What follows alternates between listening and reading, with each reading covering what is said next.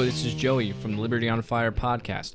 I want to bring another quick hits episode to you guys. I know Tony just did one last week on the Democrat candidates for 2020. And with a pool of candidates like Bernie Sanders, Beto O'Rourke, Elizabeth Warren, Cory Spartacus Booker, and I think you have Kamala Harris and Joe Biden maybe. There's definitely going to be no shortage of really hilarious things coming from these guys' mouths and really stupid and obnoxious things throughout the year.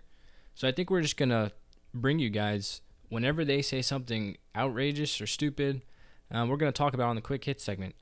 And I've got one for you today that I think is just really cringy and hilarious. And it's not from a candidate of the 2020. It's from Alexandria Ocasio-Cortez, who's kind of the new leading face of the Democrat far left. It's just showing how Democrat Party is pushing really, really far radically to the left, starting with Bernie Sanders during 2016.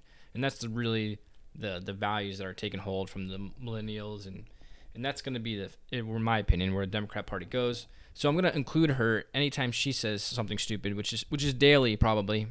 But we'll compile them, and I think we'll just bring them to you guys because some of this stuff's really funny. Like, what I want to show you here is Alexandria Ocasio-Cortez talking at a conference with the National Action, I forget the name of it. Let me see if I can get the name real quick. Sorry about that.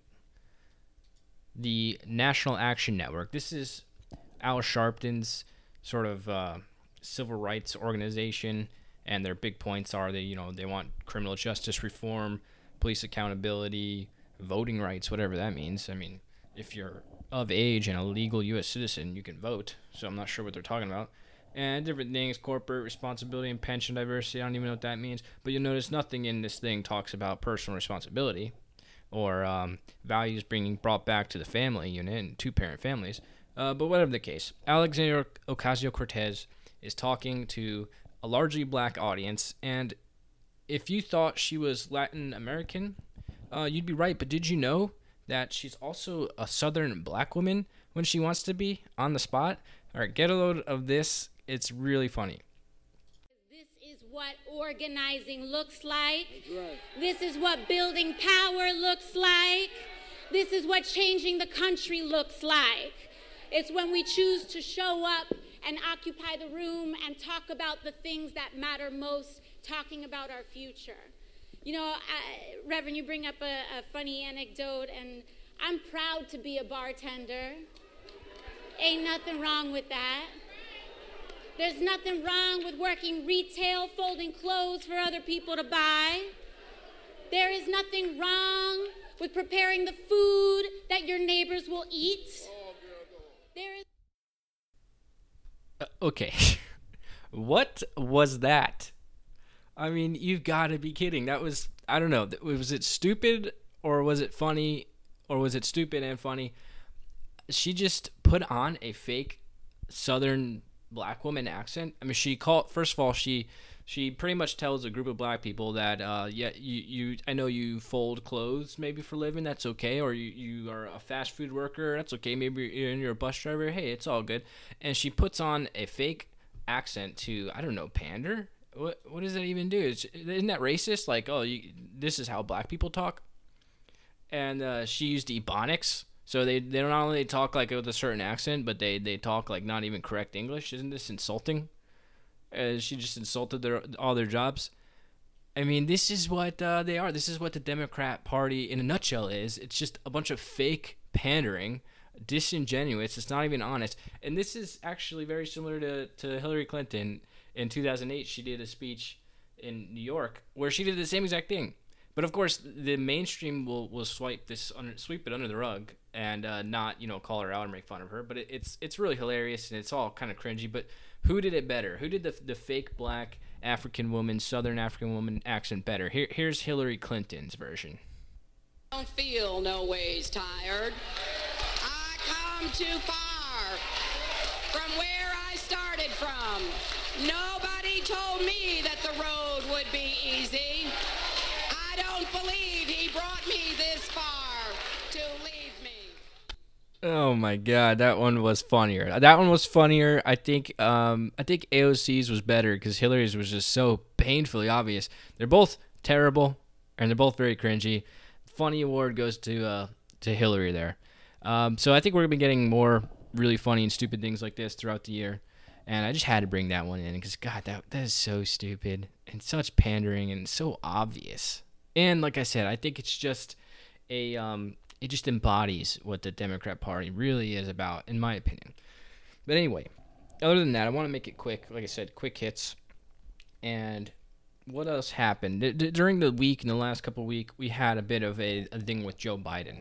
Uncle Joe, creepy Joe Biden. And I think this is really funny how the Republicans get to throw a lot of dirt at Joe Biden for something very petty, really. But it's just happened so many times that he really looks bad, and it gives the Republicans fodder. And that's Joe Biden kind of invading people's personal space, really weirdly sometimes. But he's around so many people so often. But apparently he will kind of go into a girl's face really close or grab their shoulders and hug them a little too much. And there's photos of it being a little weird looking. But like I said, he's doing it so often. That's just, a couple photos, and it kind of looked awkward. But the problem is people are coming out and they're talking about how awkward it was, and this is really right up the left's alley when they get to victimize and call out people that they don't like on the other side, and they're kind of in a weird place when it happens to one of their own, which is also why it's funny that it's happening. And as far as I'm concerned, the Republicans can do whatever they want to throw dirt after we've went through 2 years of, fake Russian collusion and all that crap by Trump that they tried to say he did. So I think everything's fair game. But, none of this was actual sexual assault allegations.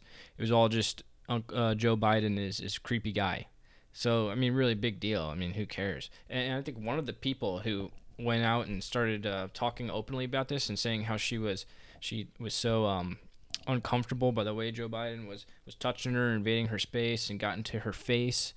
She was explaining the moment. She has a framed picture of that exact moment. So how bad of a moment and experience could it have been when she has a picture on her wherever in her house framed of Joe Biden in her face? And I think what's really going on with Joe there is, I think he feels like he's a famous person, which he is, but like a celebrity, like and it's like, hey, this is gonna be really cool for you. I'm Joe Biden. I'm a famous celebrity, and I'm grabbing a hold of your shoulders, and my face is pretty much in your face, embracing, and this is gonna be a magical moment for you. I think he's got that kind of ego, but he doesn't realize you're an old man politician. You're not Enrique Iglesias. That's not what's gonna make people feel really good. So I think it's kind of like an ego. He thinks he's a big man, celebrity, and kind of, and when he invades your personal space, you probably are happy with it. But not really a big deal to me. But it's pretty funny to see it all happen and Joe get kind of slammed for it. Well, anyway, that's really it. That's all I wanted to bring to you in the quick hits episode. I'm trying to make them real quick, and I want to keep putting out more.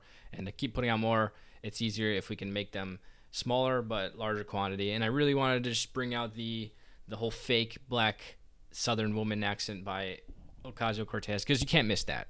That was so funny. There's no way I'd want you to miss that one.